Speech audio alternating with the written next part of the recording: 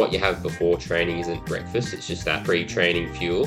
And then post-training, that's when, you really want to look forward to that meal to celebrate the session and, make it exciting. Protein, hopefully healthy fats, fiber, calcium, fruits and vegetables. And the world's your oyster in terms of, getting adventurous and also starting the day well.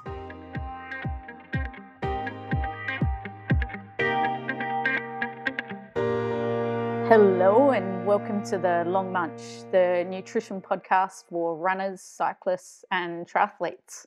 My name is Steph Gaskell. I'm an accredited sports dietitian, researcher and do some lecturing at Monash University in Melbourne. And I'm joined by my colleague and fellow sports dietitian, lecturer and researcher, Dr. Alan McCubbin. How are you, Alan? Good, thanks, Steph. It's been a funny old week. It's just lockdown and school, and that's about it, really. Been some nice weather though in Melbourne. It's kind of that time of year where winter just starts to turn that little bit, and you think, spring's on the way, and then the next day it's back to 14 degrees and raining. Yes. But yeah, you get those sort of inklings, and blossoms starting to form on trees and things like that, and you go, winter will be over soon, which is good. And obviously, Paralympics. So, by the time everyone listens to this, the Paralympics will be underway. Yeah, that's really good. And have you been cycling with your son? Last time you were doing kind of like these loops and he was wanting to get to 20 Ks or something. Yeah, I haven't actually lately. Although it's been like nice sunny weather, it's also been incredibly windy, very gusty. Yeah. Probably not the nicest for riding with an 8-year-old. Yeah. Fair. Gets blown off his bike or just goes into this massive headwind or something. Yeah, other fun stuff you can do, I'm sure. Yeah, exactly. He's been running around the local AS track actually a bit. Oh, no. He's got up to, I think, 1.5 Ks without stopping, or maybe he did 4 full laps actually. I think he might have done 1,600. Jeez, that's all right. So a mile. Yeah, that's real good. Might have to have a competition going with your kids and maybe Ricardo's kids, both doing little athletics. Yeah. Well, I mean, Tilly's, I think, a year and a bit older than William, and she's been running a bit longer, okay. So I think she'd have him covered, at least for now. Yeah. Awesome. Cool. So I guess here on the Long Munch, we take a deep dive into the most common nutrition questions that runners, cyclists and triathletes ask. It can be the stuff that you talk about, whether it be in training or after your training session. It's things that I guess can also just be confusing, and you might hear advice from peers or coaches, or just obviously the Google and internet searches can confuse all of us. So we try and really nut that out for you. So break it down into pretty easy to understand stuff, and then so we'll have a sort of guest expert in part A, and then we'll have a part B, which is either like an athlete or coach's perspective, and that's trying to give a bit more practical information for our listeners to be able to use. We are up to now today's episode, which is 19B. And our question is, do I need more protein? We've got an athlete that I believe you are either working with or are soon to be working with, Alan. So I'll let you introduce our athlete, and he's kind of a bit special in terms of, I guess, covering a couple of bases for us. Yeah, well, it's as we said at the start, it's Paralympics at the moment, and so I think it's great timing to have someone who is actually over in Tokyo for the Paralympics as we speak. We recorded this about a week before he left. His name's David Bryant. He's a para-triathlete, and he's over there competing this coming Sunday, actually, the 29th of August, in his particular event. And I don't really work with David. His coach, Daniel Stefano, I work with, and some of the other athletes. But as you alluded to, he's got a couple of different hats because he's actually a sports dietitian himself, as well as a triathlete. So he doesn't really need my help because he does his own kind of nutrition planning. Occasionally we sort of chat about a few things, but definitely he can well and truly look after himself in that regard. So David's based over in Perth normally, but as I said, he's over in the village in Tokyo as we speak. Yeah, that's exciting. Exciting stuff. Yep. Awesome. Well, shall we get cracking into it? Yeah, I think so. Let's keep it short and sharp and get into the interview with David Bryant. Excellent. David Bryant, welcome to The Long Munch. How are things going over there in Perth? It's going great. First time caller, long time listener. So it's a pleasure to be on the show. Lovely 24 degrees and sunny here. I was meant to fly out to Tokyo last Sunday, but various COVID issues have delayed my departure until this Friday. So I couldn't be happier because I love my little bubble here back in Perth. Yeah, fair enough. Good place to be at the moment. And first time call, long time listener. You're one of our reviews on Apple Podcasts too. So big thanks to you for that. Now, obviously, you're just days away, as you said. You meant to leave last week, and that sort of fell through. But I believe you're leaving on Friday to head off to Tokyo for the Paralympics. For those who are not sort of familiar with parasports and how the whole sort of classification scheme works, and I guess paratriathlon specifically, which is your event, do you want to tell us a little bit about the classification system that works across the sports, and then paratriathlon specifically in terms of the event and the distances and that kind of thing? Yeah, so we'll start off with the distances because that's definitely the easy part. Our distances are 750 meter swim, a 20k ride, and a 5k run. And, the inside word is that distance will also be the distance for the elite athletes come Paris. And our race is all over in about an hour or so. Triathlon Australia is sort of predicting my race, a gold medal or thereabouts, to be about 57 minutes. So it's a pretty intense 57 minutes or thereabouts. And coming from an Ironman background, whereby you're racing for 10 or so hours and you're trying to be measured all day and basically stay in your box, to now racing as hard as I can for an hour and sort of letting go, has probably been the biggest shift in terms of making that transition. In terms of the classification system, there's 5 classes, and I guess the obvious classes is the wheelchair classes and the vision impaired. But even those 2 classes are split into, how vision impaired you are, or how much function you have down your spine. My class, I guess you could say, is a bit of a BITSA class. We're the most able-bodied class.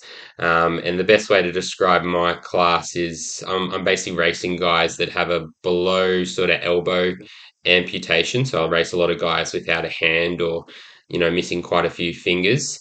And then there is a few guys like myself who have leg impairments. And I have a club foot. And over the years, my club foot just didn't develop as much as my left leg, my stronger leg.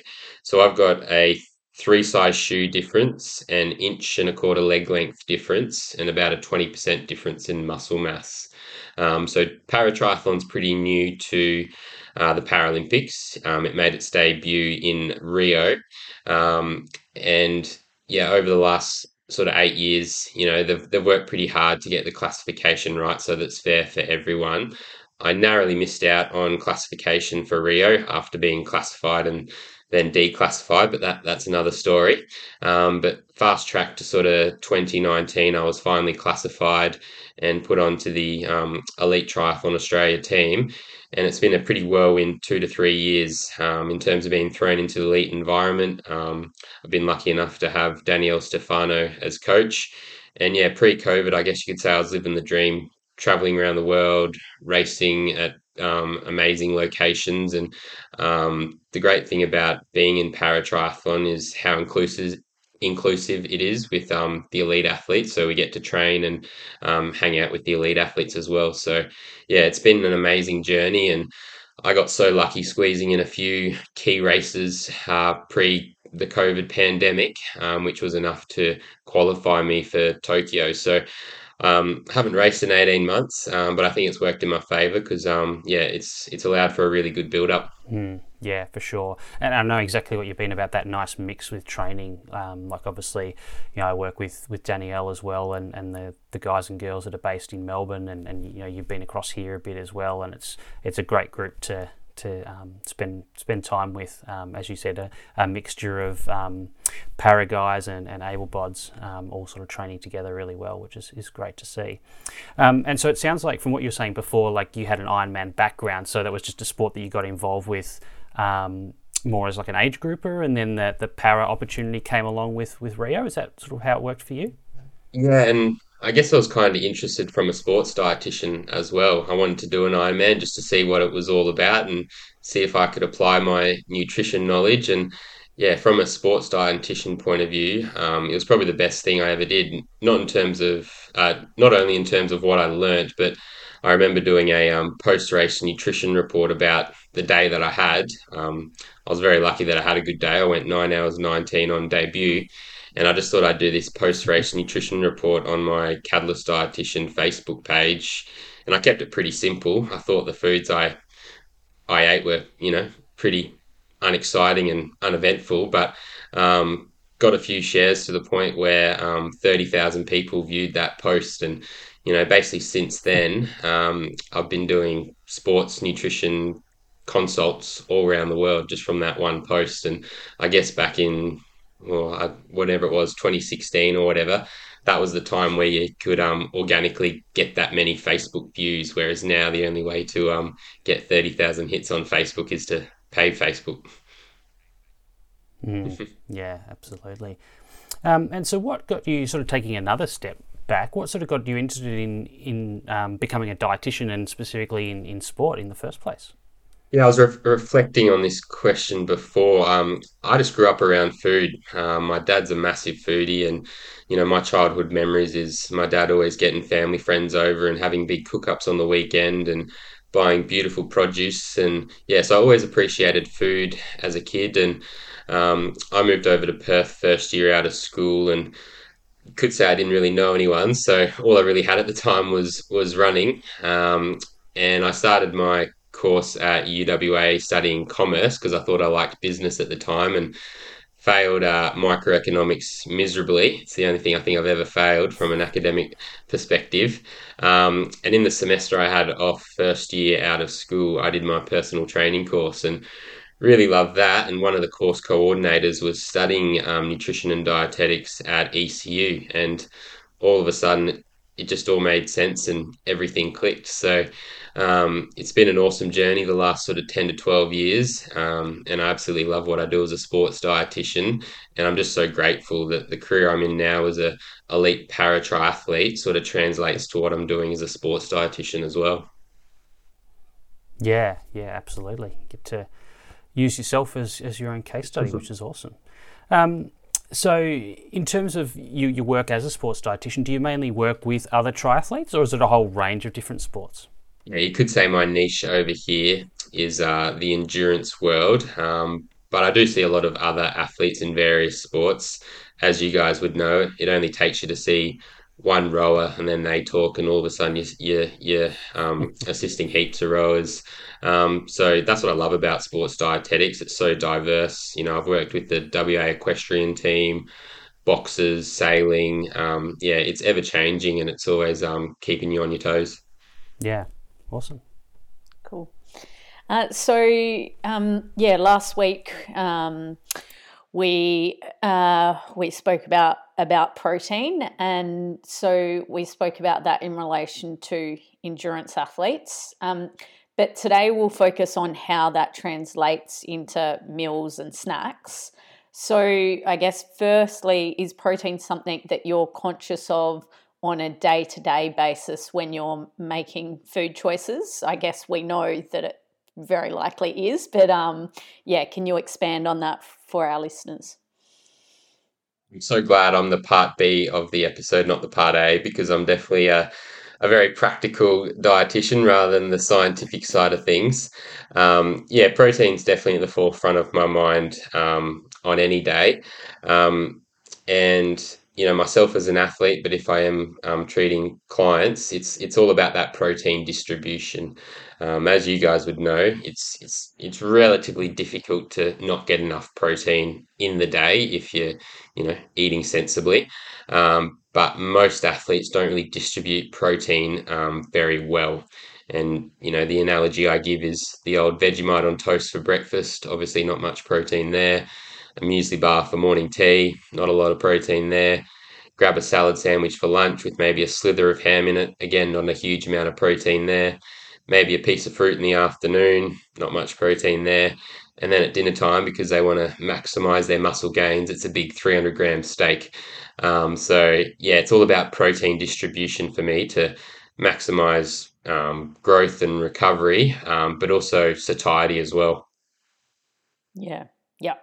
And then I guess in terms of that distribution, is there, though, perhaps a sort of a ballpark amount that you would aim for then in each of those meals? So, is there kind of a bit of an amount that you're going for at breakfast, at lunch, at dinner, and let's say at post-session? Yeah, loosely speaking, 20 to 30 grams of protein. And, from a practical point of view, I guess 150 grams of meat.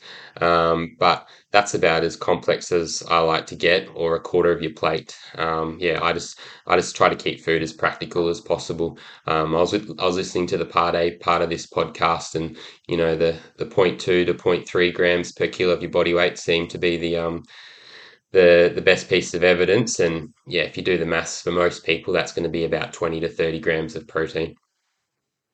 Yeah. So often, as we all sort of find, as you said, we tend to find people can struggle with getting the protein in at breakfast and lunch, and maybe that's because they're busy, and sometimes that's perhaps because they don't, always know how much protein is in certain foods. So, yeah, why do you find the reason why people are struggling to get that in at breakfast? And I guess, how do you kind of approach that then, with either yourself or with the people that you're working with, in terms of giving them nice, easy ways to prompt them to get that protein in for brekkie or lunch? So probably my number one saying in nutrition is to front end the day, and Mm-hmm. how every meal sets yourself up for better choices and outcomes at the next meal. Um, as I say to elite athletes, to weekend warriors, to sedentary office workers, to busy parents, it's very rare, if ever, that I've told someone they're having too much for brekkie. And most of the time, if you're getting breakfast right from a performance and recovery point of view, but also how you feel mentally, and also the choices that you make later in the day, are going to improve. And I'm all about fueling for the work required. So that pre-training fuel is to be quite simple and carbohydrates. And I always iterate to athletes that what you have before training isn't breakfast. It's just that pre-training fuel.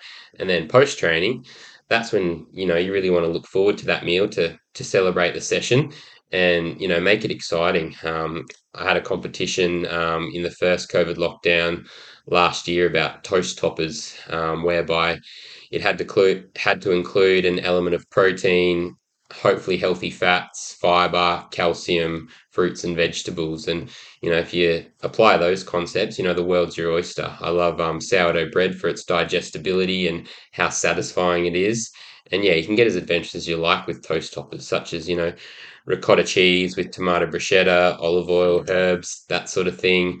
Or maybe a sweet option such as cottage cheese, peanut butter, banana, honey, avocado, eggs, smoked salmon.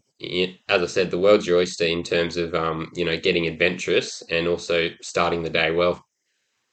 Yeah. So do you have any sort of favourite, loves for brekkie, or a love for, post-training meals that contain that protein? Yeah, all the ones that we just mentioned, in terms of those sourdough toast toppers. Um, and another reason I say I've never told someone they're having too much for breakfast is because generally speaking, most endurance athletes, their key session is going to be that first one, first thing in the morning. And if they are to do a second session later in the morning or in the day, you really want to maximize your ability to back up that session with a good brekkie. Um, Probably my most popular recipe that I give out to athletes and clients is my Bircher muesli recipe. It's great because if you make it the night before, it's ready to go the next day and it's really portable. So you can just keep it all in a Tupperware overnight, and then athletes can keep it in their bag and have it ready to eat on the run post training. But it's a really balanced meal. You know, if you soak it in yogurt, fruit, nuts, that sort of thing overnight, it's also going to really swell.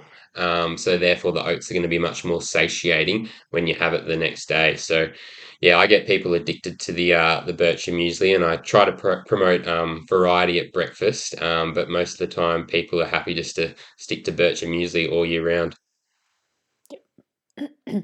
And I guess in terms of dinner, it's, as we spoke about, it tends to be one of the easiest ones to, I guess, imagine in terms of getting sufficient protein. But what about if you've had, a long period between main meals? Would you deliberately choose a snack for its protein content? In terms of like an afternoon tea. Yeah. Yeah, and that's another big mistake I see athletes make is have nothing between lunch and dinner. And when you draw it in front of them in terms of a timeline of events from lunch to dinner, we could be talking 5, 6, 7, 8 hours between lunch and dinner. Not to mention in that key sort of 4 or 5 hour period around 5 p.m. in the afternoon, they're trying to achieve a high intensity session. So yeah, that afternoon tea is really important, and that afternoon tea is going to be dictated by the type of session that you're doing. So, if it is, say, a Tuesday night high intensity running interval session, we probably don't need to worry about protein too much there and have a couple of slices of toast with very simple toast toppers such as Vegemite, jam, honey, that sort of thing. But if it is an easier session in the afternoon, or they don't have any training in the afternoon, that's when I encourage their afternoon tea to be more nutritious and potentially a lower carb approach with a greater protein emphasis, such as yogurt. I don't mind a protein bar or protein shake these days just because they're convenient. And I know that a athlete or a client is more likely to have that because they just need to open their office drawer and it's ready to go. I'm a big fan of vegetable and chicken or whatever that may be soup this time of year as well. It's not only going to keep them warm, but it's also very satisfying being hot and savory as well. Yeah. And what about in terms of, I guess, thinking about your during exercise intake? Would you ever have quite long sessions? I guess this is in relation potentially to your Ironman type of training. Do you ever then consider during your long training sessions to take on board protein? Yeah, I listened to the Part A podcast with interest about the use of protein in training, and I think you're naturally going to crave a little bit of protein in your longer sessions. So for a long bike ride whereby you are riding 3, 4, 5, 6 hours in the hills, it's fair to say you're going to get sick of gels and sports drink if you're just having nothing but that for the whole duration. So if athletes do have sort of general, easier yet long duration rides, for example, that's when I encourage a more wholesome food approach, it being sandwiches, pikelets, scones, maybe a sports bar with a little bit of protein, a little bit of fat, a little bit of fiber to promote satiety. Yeah, and basically just keep them happy for the 3, 4, 5, 6 hour ride, because the last thing you want to be is hungry on those long rides. Yep. Um, and do you do that yourself, or you haven't kind of felt you needed to? Yeah, for sure. I try to eat food as much as I can on those long rides. Um, if it is a higher intensity brick session, such as I'm going to run hard off the bike, or the bike session does have quality, that's when I have a more simple approach to my bike nutrition in terms of keeping it pretty low fat, low fiber to reduce the risk of gut upset. But if it's just a general long ride, I'll make the most of having a food first approach, such as my banana bread, which is much more satisfying and enjoyable to eat than a gel. Oh, I wonder if he's in competition with the banana bread, Alan, with is it Leah? Leah does a good banana bread. Oh, Leah Kirchman. Yeah, we spoke to a few weeks back. Well, I'm surprised you haven't mentioned it, but I was on Recipe to Riches Channel 10 show with my banana bread. Thought I was going to get world famous with that TV show, but obviously not. Well, we're wondering where our delivery is. It was reality TV at its best, Recipe to Riches. I'm sure everyone listening now remembers it about 5 years ago, but the intrigue with this show was whether these recipes that you had were translatable to the Woolworth shelves, and the reality side of thing came in whereby the contestant had to see if they could reproduce their recipe to the 100th or 200th. So my task was to produce 180 loaves of banana bread in 3 hours. So you can imagine how much eggs, yogurt, flour, bananas, and everything else was flying around the kitchen. And then the judges chose the winner from that episode. And then the next day, the winning dish would be on the Woolworth shelves. So it was about 5 years ago, and I think the founder of Carmen's was was one of the hosts back then. But yeah, clearly it didn't. It wasn't as popular as I thought, because yeah, you guys don't look like you remember the Channel 10 TV show at all. It's funny when you described the program. I'm like, oh, I do remember that now. Yeah. Yeah, it was a bloody sausage that beat me, unfortunately. Bloody sausage. And are you gonna have some banana bread tucked away to take to Tokyo with you? Oh, I'm hoping that the Paralympic Australia dietitian has some sort of banana bread available, just Well, to keep things same. I can talk to them, Dave. I've seen Olivia Warnes is going over there to help Siobhan, and I've seen the very impressive aprons that Siobhan's made for them. So I'll talk to Liv and I'll let her know there's requests for banana bread. Do you want to give me the recipe and I can send it to her? Oh, no problem at all. I don't think I'll starve over there, that's for sure. Yeah. Yeah, no, I thought you might just be taking a leaf out of Emma's book. So Emma Jeffcoat that we had on an earlier episode, she took a massive stack of crumpets and a couple of jars of Biscoff with her over there, and then topped up on the Biscoff. I think she got a bit of a delivery when she was in Howard Springs quarantine on the way back, which I think she just left there today actually to come back to Melbourne. Yeah, Emma and I have been talking most days pre and post the Olympics, and she's given me the rundown. Mostly all food related, nothing to do with races, that's for sure. Of course, yeah. What else is there to have a rundown on, really? Exactly right. On that topic, with the Paralympics, I'm assuming you guys, do you use the same like apartment tower that they used for the Olympics? Yeah, exactly the same. And my coach Danielle Stefano has been setting it all up, helping the team out the last few days, rolling out the red carpet for me. Yeah, awesome, cool. So obviously we talked about sort of breakfast, dinner. We missed lunch actually. What are your sort of your go-tos in terms of ensuring you get enough protein at lunchtime? Massive on cooking extras at dinner time. It's such an easy task just to cook that little bit extra, and it just makes life so much easier the next day if all you have to do is open a Tupperware and hopefully have some appropriately portioned leftover meat. And again, lunch is largely going to be determined by the training you've done that morning. But particularly the afternoon, if I don't have much on in the afternoon, that's where I'll make lunch as adventurous as possible from a fibre, from a vegetable salad point of view. But if it is a higher intensity session, that's when we want to keep things quite simple and yeah, as always, taper off that fat protein, or not so much protein, but fiber in particular, so that we don't get any gut issues at 5 p.m. doing that high intensity session. Mm. Yep. Yep. Cool. And when you finish training, I mean, obviously, depending on the time of day that you're training, depends obviously whether it rolls sort of directly into a meal time or not. Do you ever have times where you sort of finish training, but it's not really naturally a meal time? And if so, do you sort of deliberately add anything in extra as a snack at that time to get some protein in post training, or do you just wait till the next meal? And so the best scenario I can give is my swim routine, whereby I swim at the WA Institute of Sport, and because I'm at the facility, I try and kill two birds with one stone and get my gym session done. Because yeah, if I plan a gym session later in the day separately, I'll just never get it done. So that's my way of stacking things on top of each other, and just to get on top of that gym session as quick as I can. That's when I actually will use a protein powder.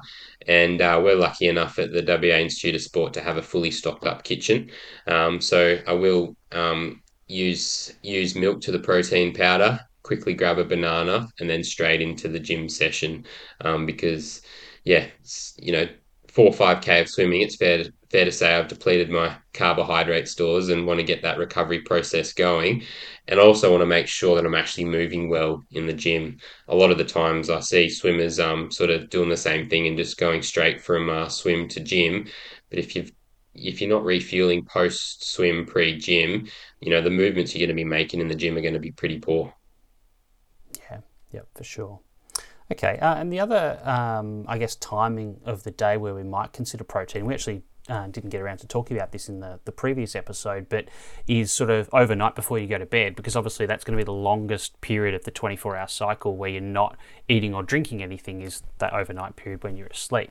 And there is, I guess, some research, probably more around strength training, looking at deliberately having a protein snack before bed, particularly if dinner is quite earlier in the evening.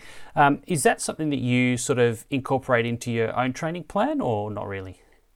Most definitely, particularly on big training days.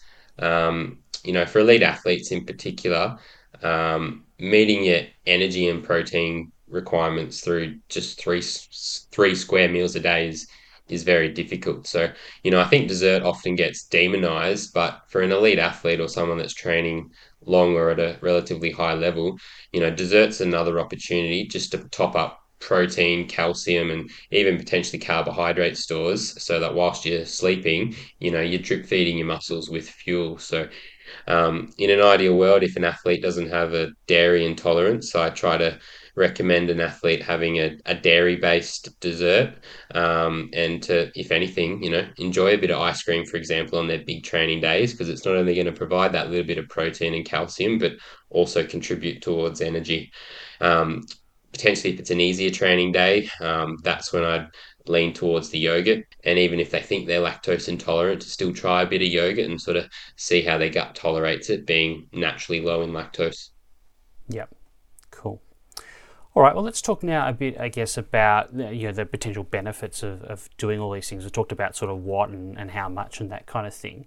And there may not be a time, but was there a time sort of earlier on in your sort of sporting career where you didn't necessarily consume that sort of regular protein across the day, but you were still training a fair bit, and then you sort of changed that up and added those proteins in? Or were you sort of already aware of that stuff before you started doing pretty serious training? It sounds so simple, but protein distribution probably has been the the biggest game changer for me. Training 20-25 hours a week, you know, I just felt like an empty pit, and I was never satisfied. And once I just sort of made that active thought of trying to make sure that it was an element of protein at every meal, not only just breakfast, lunch, and dinner, but also those in between meals, morning tea, afternoon tea, and dessert. It kept me fuller for longer, and yeah, I think it definitely increased my ability to back up sessions. And loosely speaking, if you are training at a high level or often, I think it's pretty hard to do damage with too much protein, as long as you're being sensible about it. There's only added benefits to spreading that protein across the day, and I just don't think people think about evenly distributing protein across the day. Probably the number one question I get asked is, am I getting enough protein? And 9 times out of 10, the short answer is yes. But are you distributing it well across the day? And again, 9 times out of 10, usually they aren't. Yeah, definitely. And that certainly be my experience as well. And I'm sure, Steph, probably yours too. Yeah, definitely. Yep. Yeah. Okay.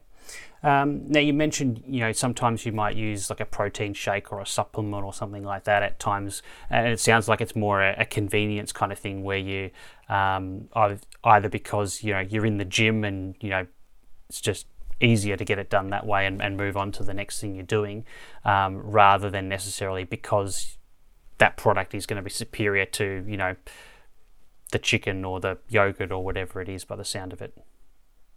Yeah, and I even use it as a convenience thing when I've got back-to-back clients at clinic in Yep. the afternoon.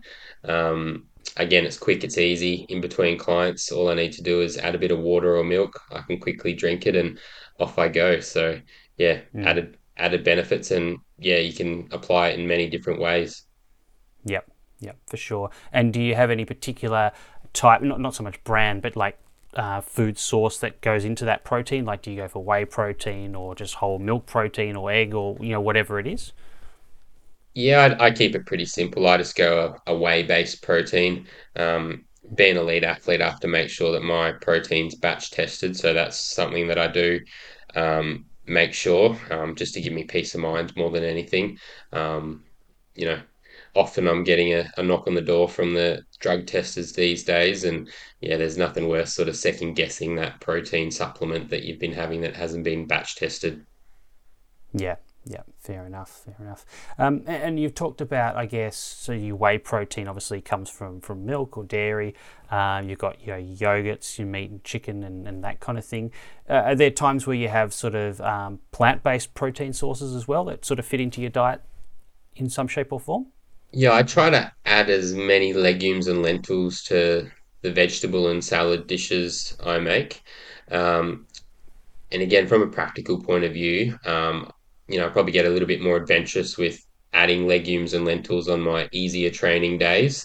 For example, you asked about lunch before. If I don't have any training in the afternoon, that's where I feel quite comfortable adding legumes and lentils to my meal to bump up the protein, promote satiety again, increase my fiber intake as well, and not have to worry about potentially getting gut issues later in the day because I'm doing a hard run or that sort of thing. So as long as you're being sensible with how you're adding in plant protein sources such as the legumes and lentils, it's beneficial whether you're a vegetarian athlete or not. Yep, fair enough. And finally, to finish up with, I guess we talked about probably already the advice that you would give to the athletes that you work with around protein. Other than the distribution, is there any other sort of common mistakes that you see athletes make around sort of their protein intake? Variety is the first one that springs to mind. A lot of people just get in the habit of chicken and fish on repeat, which are great. They have multiple benefits, but a lot of the time athletes do sort of forget about the benefits of red meat from a B12 and an iron perspective. And as you guys would know, it's very difficult to meet your iron stores, iron requirements as an endurance athlete. And red meat is by far our best source in terms of our ability to absorb iron. So on my easier training days, that's when I like to get a bit more red meat in because the research seems to suggest that, we potentially absorb it better when we don't have that hepcidin response post-training. And it's probably, just that little bit more difficult to digest as well after a harder training session. So yeah, I do encourage red meat on your easier training days for various practical and scientific reasons. Yep, for sure. And if people want to hear more about iron specifically, they can go back to episode 8A with Professor Pete Peeling, who I'm sure you probably know from the Western Australian Institute of Sport over there in Perth. Mm-hmm. Yep, I sure do. The leader in iron. Yep, absolutely. Okay, well, I think we have come to our bonus round now, where we find out a little bit more about you, Dave, outside of sport and your protein habits. You mentioned before that you sort of moved over to Perth after school to go to uni. Where was home for you before Perth? I was born on the Gold Coast, and moved around a lot. I was lucky enough to live in Sydney during the Olympics, which certainly planted the seed for my passion for Olympics today. But I went to school predominantly in Brisbane at St Joseph's Nudgee College, and yeah, a big all boys sporting school.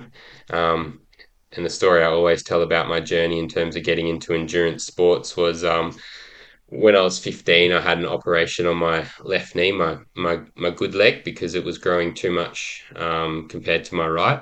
And just for rehab, I started doing 20-minute jogs to rehab that knee. And then when I was in grade 12, the top 12 runners of the school got presented in front of the school with a t-shirt, a singlet to go represent the school at the All Schools cross country. I got that 12th singlet scraped in, and that really planted the seed for my passion for running. And then when I did move over to Perth, slowly got into triathlon because it's such a big triathlon culture over here. So, yeah, it's funny, how things work out and those sliding doors moments. Because, yeah, whilst Queensland certainly has the climate for triathlon, I don't think I would have fallen into triathlon if it wasn't for the environment over here in Perth. And so many great places to train over there as well for Yeah. swim, bike, and run. Oh, Yeah. living the dream. Yep.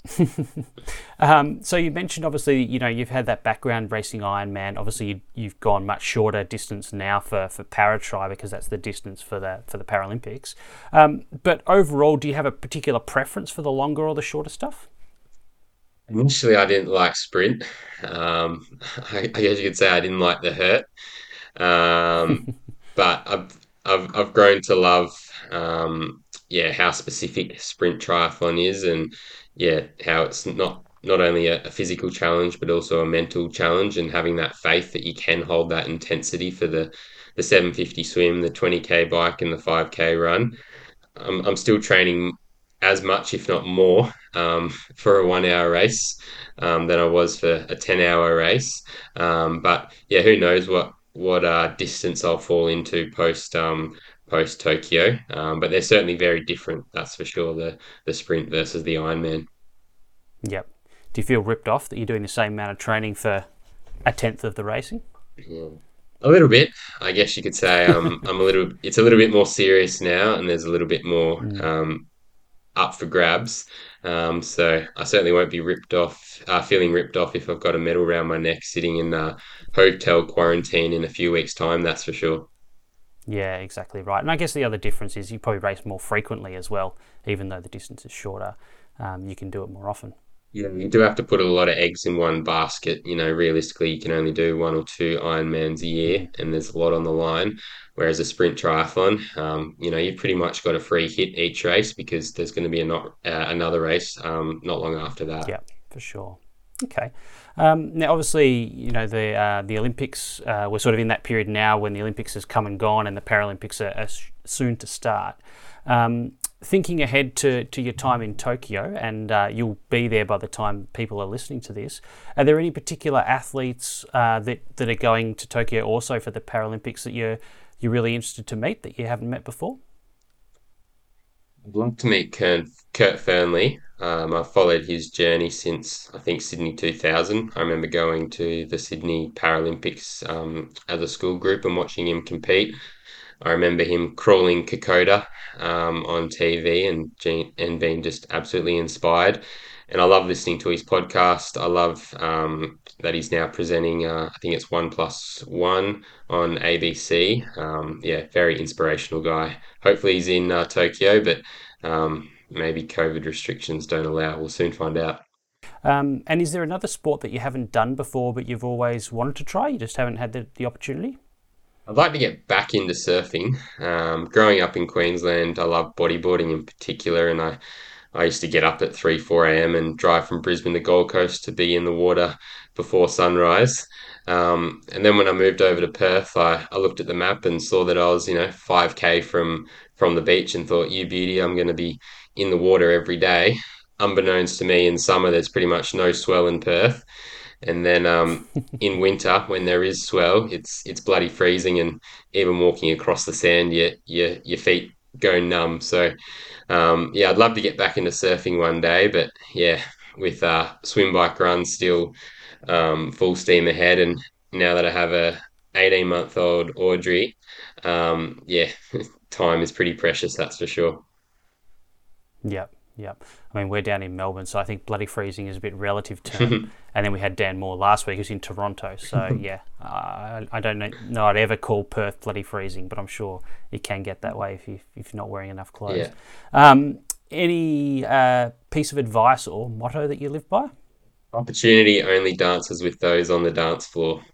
You know, I, you know, I was talking to my psychologist yesterday, in prep for Tokyo, and I said that I'm not talented, and he sort of yelled back at me saying, "You are talented. Your talent is hard work." So, yeah, I would never have gotten to where I am today if it wasn't for putting myself out there and just showing up. And if you show up every day, the results are going to come your way. So keep dancing. My wife finds it pretty interesting that that's my motto, because she always struggles to get me on the dance floor at Dance parties. floor. But yeah, that's my motto. Yeah, well, maybe you need a climate chamber to do it, because I've seen some of the sessions that you and Em did in the climate chamber when you were over here, and yeah, you certainly going flat stick in there in some pretty awful condition. I was just standing in there and I didn't like it, and you guys were running flat chat. Yeah, I worked out the other day. I've been in the heat chamber for 2 years, because we did the test event 2 years ago, and we were in the heat chamber for that, and been in and out of the heat chamber for 2 years. And yeah, music definitely gets you through the heat chamber. I think the day that you were in the heat chamber with us, we were doing two race simulations, and for whatever reason, in the first race simulation, we forgot to turn music on, and that was pretty brutal, just running and riding up and down on the spot in a 50-degree apparent temp room. And then that second race we did with the music pumping, it certainly was mentally more stimulating, that's for sure. Yeah, yeah, absolutely. All right, and the final question, we haven't asked this actually for a while, Steph. What's one thing that you have to take with you when you're traveling for races? It's my coffee French press. And I don't mean to sound like a coffee hipster. I don't take the grinder and the all the fancy coffee machines or anything like that. It's just my simple French press. And I'm really into cold brew at the moment. Again, it's not the fancy drip cold brew and with all the contraptions and all that. I literally just put a couple of tablespoons of coffee in the French press and pour cold water into the cup, and then just sit it in the fridge overnight, and then just plunge in the morning. And if you get the right coffee beans, it's absolutely divine. And when I did the training camp with Triathlon Australia with the Olympic and Paralympic athletes, um, yeah, word got out that my cold brew was pretty good, and 3 4 weeks later, I got through a kilo of coffee beans. So, yeah, there's nothing better than waking up to a good coffee. And when you're traveling all the time, you certainly can't live off the sachet instant coffee. So, yeah, it makes me feel like home to wake up each morning and have a cold brew. I'll definitely be doing a cold brew in Japan, being so hot, that's for sure. Yeah, yeah. I think, Steph, it was Ellie Pashley who said that she had to take her AeroPress with her everywhere as well. Yeah, I can't remember, who it was, but someone, definitely someone else did say the AeroPress. So Yeah, I got yeah, given an AeroPress, but it was a bit intimidating for me. Looked a bit too complicated. So yeah, I just take my French press, and I even made the effort of getting a beaker cup that was plastic so that I can put it in my luggage and have the peace of mind that when I do get to my destination, my beloved French press hasn't smashed. So yeah, I'm getting pretty organized these days with what to do when traveling. yeah, it Yep, might be a awesome. triathlete thing actually, because Nath, who we also had on, Nath Shearer, who we spoke to about beer, Hmm. he loves the AeroPress and takes that when he's traveling as well. So maybe it's a triathlete thing. We do live for coffee. As I say, I always enjoy that fourth coffee of the day. Mm. Yep. Yeah. Yeah, so I remember having lunch with you guys after that heat session, and I can't remember which coffee it was, number 4 or 5 for the day. Yeah, well, usually it means training's done for the day. Yeah. You don't have a time where you kind of have to stop coffee because it's going to affect your sleep? I do, because of my family and work situation, whereby run my own sports dietetic clinic most afternoons. Um, it's not uncommon for me to do 4 sessions in the morning. So Yep. tomorrow is a good example. For example, I'll run at 4:50 a.m. I've got my own 4:50 a.m. run club. No one wants to join. Surprise, surprise, but that's my Strava upload every day. And then I'm So in the it's pool. just you in this run club? Yeah, but that's my Strava title, 0450 Okay. Club. And I've been Yep. doing that for about 2 years. Yep. So yeah, put a podcast on like you guys and off I run. Yep. And then 7 o'clock I'm in the pool. And then 8:30, 9 o'clock I'm in the gym. And then lately Oish. 10:30 I'm in the heat chamber. And then come 11:30, that's usually when I have my fourth coffee. And then I'm done for the day training wise and off to work or looking after Audrey with my wife I go. So it's pretty full on, but yeah, I probably wouldn't have it any other way. I'm a real morning person and I like getting it done. And I also think there's something in, switching off mentally in the afternoon as well. Because if you are training morning and evening every day, mentally it can be fatiguing because, throughout the day you're just always thinking about that second session. So, I do a fair bit of triathlon coaching these days, and if an athlete of mine does has have the opportunity to do that second session straight after or later in the morning, I encourage it. Yeah, it sounds like you need that coffee. I mean, if you're doing that amount of training, you're being a bloody triathlon coach, then you do it running your own business. What else are you doing? Because, I mean, and then you've got an 18-month-old. I think, like, you've still got too much time in your day. I think you should still be doing something else. Yeah. Yeah, well, we're approaching 7:30, so we're about 22 minutes off my bedtime. So um yeah, I'm definitely a morning person. I'm a fowl, not an owl, that's for sure. No, that's Awesome. impressive. Good work. All right, well, we better let you go and have your high protein dessert before you hit the sack for another early morning training session. Thanks so much for your time, David. By the time people listen to this, you'll be over in Tokyo and only a couple of days away from your race. So best of luck with that. It's the 29th, wasn't it? Monday, the August. 29th of August, at 8:30 Japan time. So that's the latest start time for the triathlon. So it could be a very steamy event, but I think the heat's really going to even up the playing field, and I'm certainly well heat acclimated. So bring it on. Yeah, awesome. All right, well, best of luck, Dave. And yeah, well, listeners will be able to follow you in a few days from hearing this. So go well. Yeah, good luck. We'll be watching, and we'll put that on our social media as well. So, yeah, thank you for coming on. Thank you. Watch me dance on race day. We'll watch you dance. Indeed. We'll be dancing with you.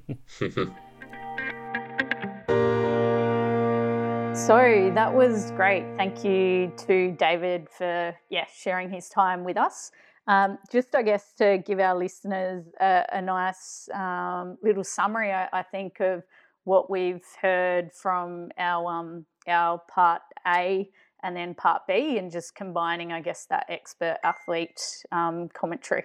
Yeah, absolutely. So, yeah, we obviously had Dan Moore last week in episode 19A, and he's really spoke about the fact that, traditionally people have thought about protein as the thing for building bigger and stronger muscles, but really it's about repairing and remodeling bodies, regardless of whether that's bigger, stronger, more endurance, whatever it is. And obviously the different type of exercise that people will do will promote specific, repair and adaptation of the body in various ways. And so not all of those are just about getting bigger and stronger. So from that perspective, protein sort of drives the adaptations that we have to training, regardless of whether you're running, cycling, swimming, or lifting weights in the gym. That the fundamentals sort of underlying those are the same, just the particular responses you get will be different depending on the different type of exercise that you do.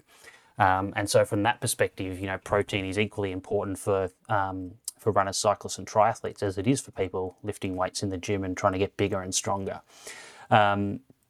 I guess the added complication with endurance exercise, as we discussed in last week's episode, is you can get to the stage where you actually start breaking down some of the proteins in your body to use those amino acids as a fuel source as well.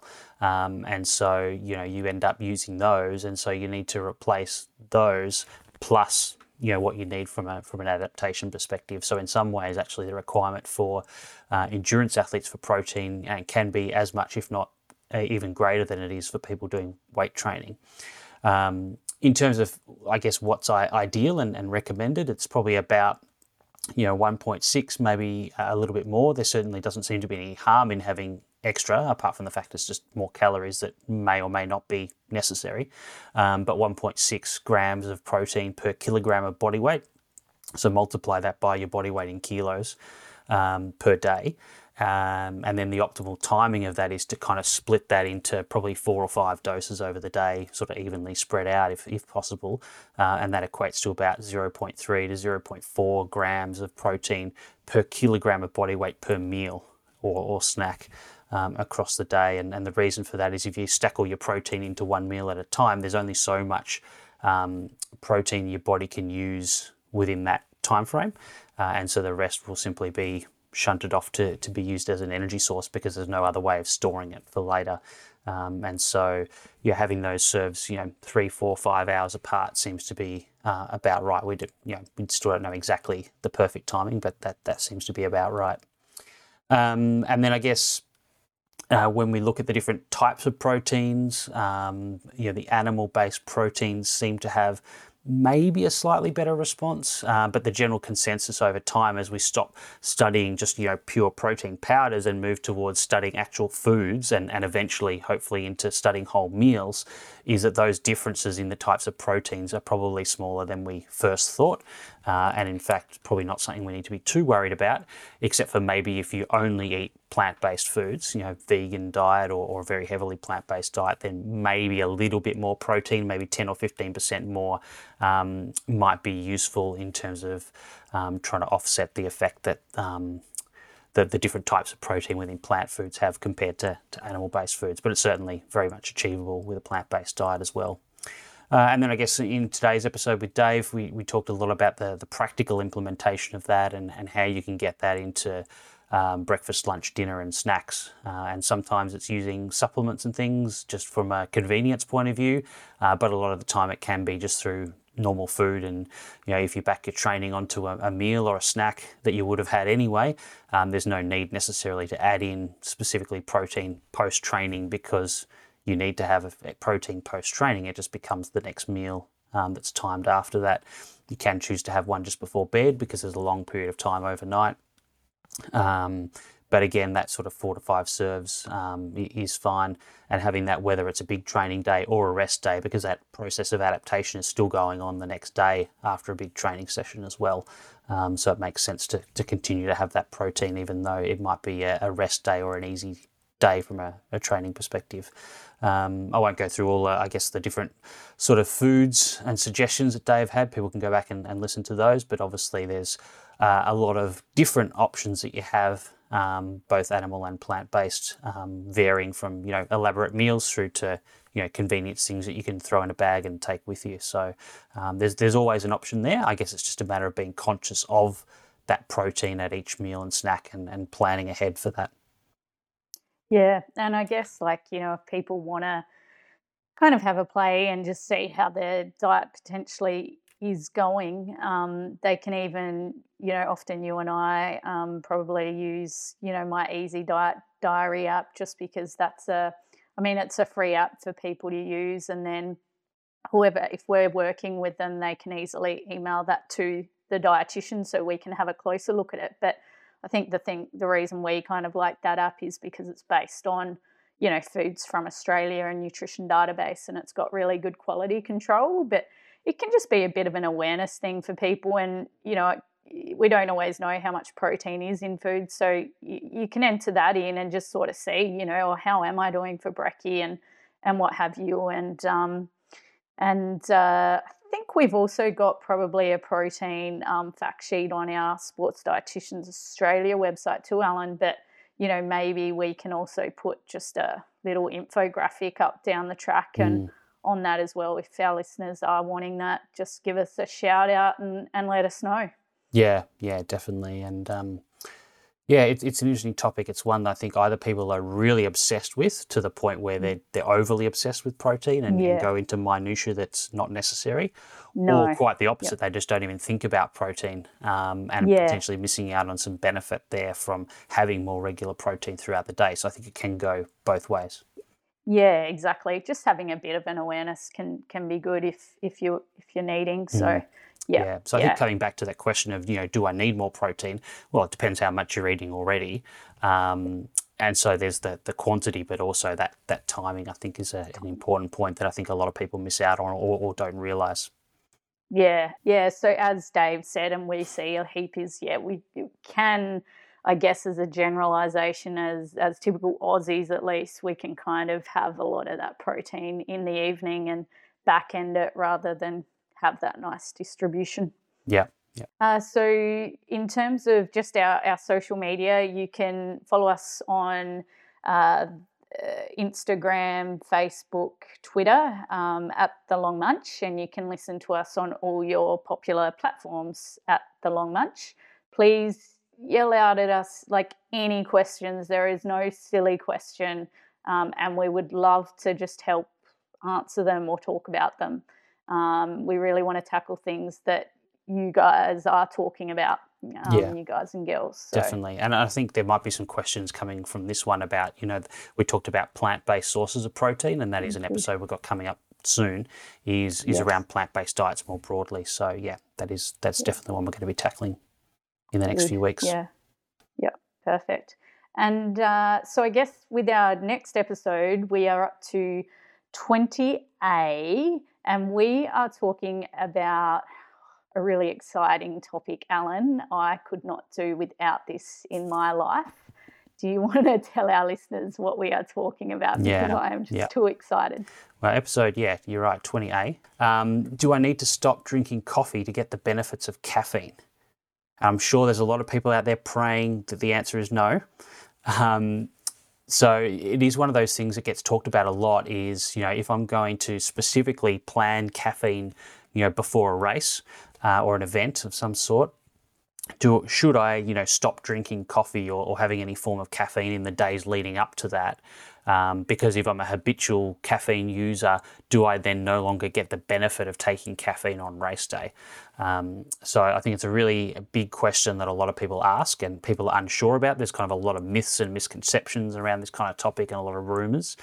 So we're going to get someone who's done some research in this area, Dr. Chris Irwin from Griffith University up in Queensland, to fill us in on answering that question. And some of the listeners will recall Associate Professor Ben Desborough, also from Griffith, was on one of our earlier podcasts talking about beer, and he talked about the fact that they looked at caffeine, alcohol, and cannabinoids.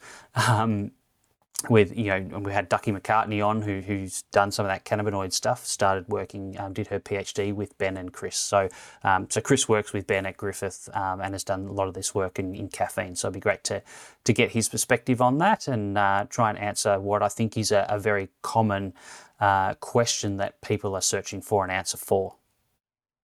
Yeah, I'll probably only continue talking to him if he says the answer that I'm wanting. So if I go a bit quiet, Alan, after he answers it. Yeah, well, I'll have to keep talking because I don't drink coffee. So I've got nothing against caffeine. Don't get me wrong. I just don't like coffee. So, but yeah, I mean, they've done some really interesting caffeine research over the years, and we'll talk a bit about some of the other stuff they've done as well. They've published the only paper that's actually analysed the caffeine content of the entire Nespresso pod range. They went to, I think, 250 cafes and sampled the coffees and looked at the variation in caffeine content when you buy a coffee out. And I think the results will surprise people. So we'll talk a bit about that as well. Yeah, that was really fascinating stuff. They did that, I remember a long time ago, and I did a blog on it, and it was super interesting. Really practical info for our listeners too. Definitely.